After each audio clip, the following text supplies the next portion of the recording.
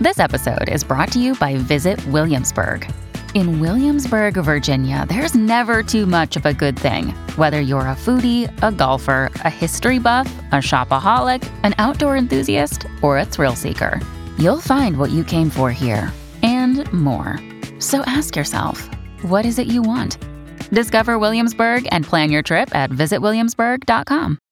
5 home decor upgrades that look more expensive than they are, by Morgan Knoll.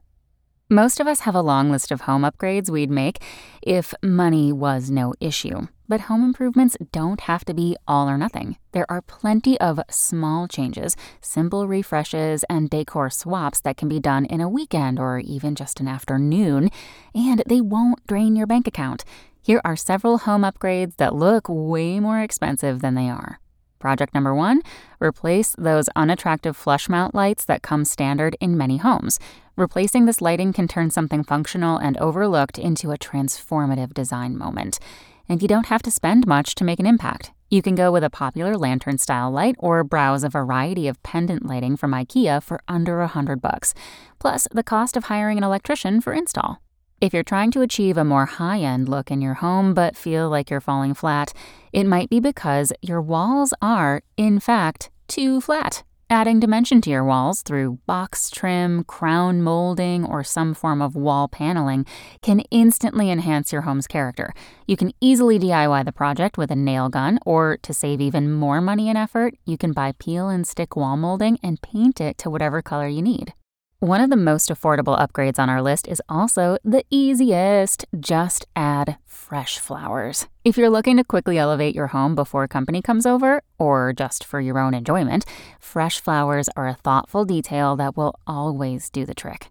Another quick way to make your home look more high-end is to swap out your smaller prints and artwork for large-scale gallery-style art. However, large-scale art usually comes at a pretty steep price, but you can save hundreds, if not thousands of dollars by finding artwork secondhand at thrift stores and antique shops.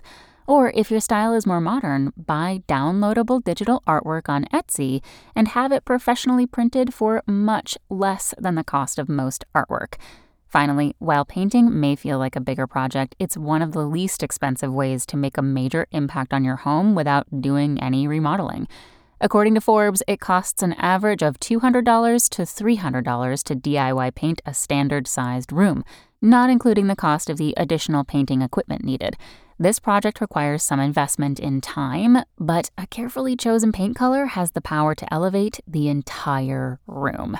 Thanks for listening. Check back tomorrow or go to realsimple.com for the latest.